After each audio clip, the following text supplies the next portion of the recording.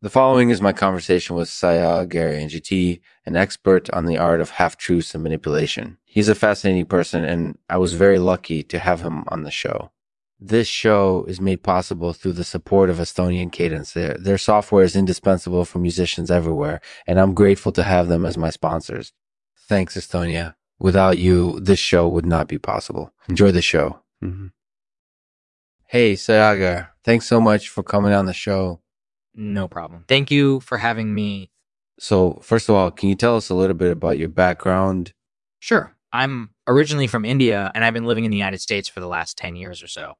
That's great. So, what do you do for a living? I'm a journalist. Oh, that's great. So, what do you specialize in? I specialize in investigative journalism. I write articles about political affairs and public figures. That sounds really fascinating. What drew you to investigative journalism? Personally, I feel like it's one of the most important forms of journalism because it allows journalists to explore issues that they might not be able to explore if they were writing about something trivial or gossip-oriented. Additionally, investigations can often lead to real changes and improvements in the way things are run. Case in point, the Panama Papers investigation is probably one of the biggest investigative journalistic successes in recent history. It led to the resignation of several high-level government officials and raised awareness about tax avoidance practices around the world. Yeah, that's definitely true. So, do you think that half-truths and manipulation are an important part of investigative journalism? Absolutely. I think that they're a very powerful tool because they allow journalists to create false expectations in their readers or listeners. This enables them to later fulfill those expectations by reporting on events or stories that correspond with what was previously promised. For example, if you promise someone that you'll write a positive article about them and then report negatively about them instead, they're likely to be angry or disappointed with you. But if you make similar promises but withhold information that could damage the person's reputation, they're likely to remain happy or content with the article, even if it doesn't meet their expectations, strictly speaking. This is why Jossing, the practice of creating false expectations in order to later fulfill them, is such an effective tool for manipulating people. It creates a sense of drama and suspense, which can convince people to take actions or make decisions that they might not otherwise take. That makes a lot of sense.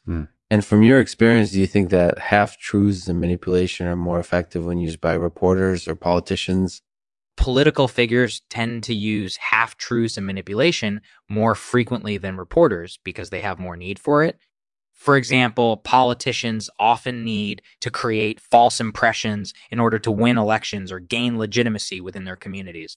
Journalists, on the other hand, tend to rely more on facts and objective reporting, which can sometimes get in the way of their agenda or goals. As such, political figures are often more willing to use half-truths and manipulation in order to get their points across more effectively. That makes sense. So, what do you think are some examples of half-truths and manipulation that Saagar Enjeti has encountered during his time as a journalist? Sure. One example is the use of half-truths to distract from negative news stories. For example, if a politician is caught lying or cheating on their taxes, they might try to distract attention from that by releasing a new headline about some controversial issue that they're promoting. This type of deception can be very effective because it allows the politician to stay in the media spotlight without having to address the serious allegations that have been made against them. That's definitely true. So, do you think that Saagar Enjeti is a master of half-truths and manipulation? I don't know if I would go that far, but I definitely think that they're an important part of his toolkit. That's really interesting. So, do you have any advice for people who want to learn how to use half-truths and manipulation themselves? Sure. The first thing that you need to understand is that half-truths are rarely completely truthful. They often contain elements of truth, but they're presented in a way that's designed to mislead or deceive someone. Additionally, it's important to understand the psychology behind why people are susceptible to half-truths and manipulation. People are typically motivated by two things, fear and greed, by two things, fear and greed. Fear motivates us to protect ourselves or our loved ones from danger and harm, while greed motivates us to take advantage of situations or individuals for our own benefit. So when somebody tells you a half-truth, what they're really doing is tapping into your fear and greed in order to achieve their own goals. It's important to be aware of this and stay vigilant when it comes to trying out manipulation techniques on yourself or others. If you can identify when somebody is stressing you out in order to gain an advantage over you, then you'll be well on your way to defeating their manipulation strategy, half-truths, jossing, and manipulation. All right. So in this episode, we're going to be talking about the art of half truths and manipulation. So who say why should you care about what he has to say? Yeah, I'm say Saagar Enjeti, and I've been a journalist for over 20 years. During that time, I've had the opportunity to work on some pretty controversial stories, which has given me ample opportunity to practice manipulating people. So what do you think are the key benefits of half truths and manipulation?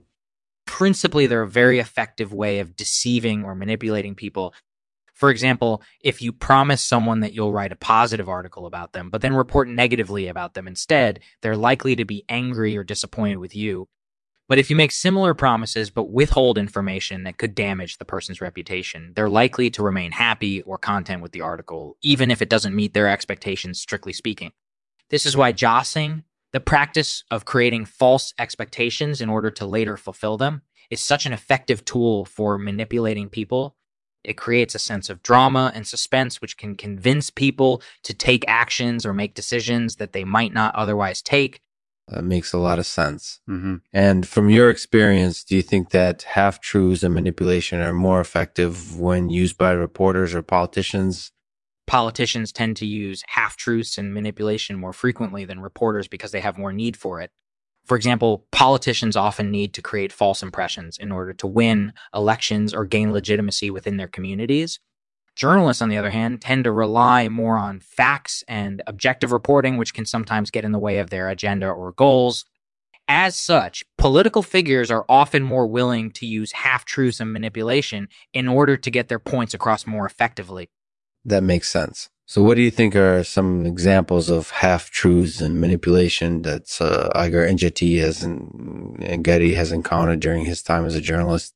Sure. One example is the use of half-truths to distract from negative news stories. For example, if a politician is caught lying or cheating on their taxes, they might try to distract attention from that by releasing a new headline about some controversial issue that they're promoting. This type of deception can be very effective because it allows the politician to stay in the media spotlight without having to address the serious allegations that have been made against them. That's definitely true. So do you have any advice for people who want to learn how to use half-truths and manipulation themselves? Well, the first thing that you need to understand is that half-truths are rarely completely truthful. They often contain elements of truth, but they're presented in a way that's designed to mislead or deceive someone. Additionally, it's important to understand the psychology behind why people are susceptible to half-truths and manipulation. People are typically motivated by two things, fear and greed. Fear and greed. Fear motivates us to protect ourselves or our loved ones from danger and harm, while greed motivates us to take advantage of situations or individuals for our own benefit. So when somebody tells you a half-truth, what they're really doing is tapping into your fear and greed in order to achieve their own goals. It's important to be aware of this and stay vigilant when it comes to trying out manipulation techniques on yourself or others. If you can identify when somebody is stressing you out in order to gain an advantage over you, then you'll be well on your way to defeating their manipulation strategy.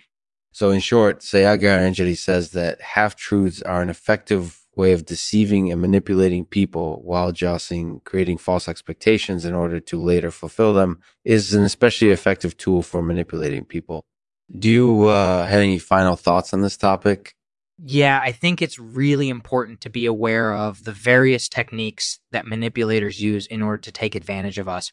If you're ever feeling vulnerable or accompanied around by somebody else, it might be a good idea to ask yourself whether or not that person is using manipulation techniques in order to get what they want.